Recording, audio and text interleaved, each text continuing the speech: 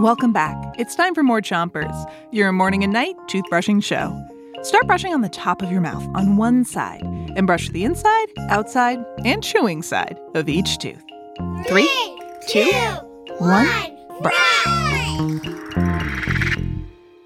It's Senses Week, and tonight we have more of these supernatural senses that you imagined. Jack's sixth sense is more like a parallel universe. He'd want portals. Why portals? Because if it's summer and he has to do laundry or other chores, he could just teleport to a water park instead. But wait, Jack, come back! Who's gonna do your chores? Switch your brushing to the other side of the top of your mouth, but don't brush too hard. Liam's sixth sense would allow him to always know exactly what time it is without ever looking at a clock. So I guess he'd always be on time for Chompers. Riley wants a super sense of balance. I like that. That means that she could walk on one hand or even one toe. Adelaide's sixth sense would be to sense whenever someone needs a hug. That's really kind, Adelaide.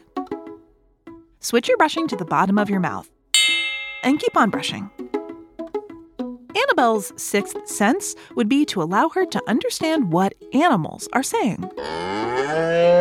And Brooklyn's sixth sense would be to be able to talk to animals. Ella's sixth sense would be to turn into a cat or dog whenever she sees one.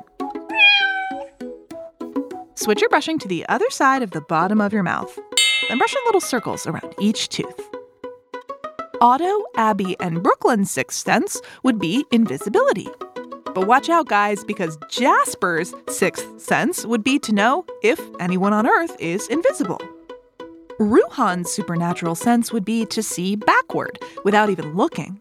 So if he's turning his back on the ocean, he'd still know if a wave is coming, and he could run away before it gets him wet.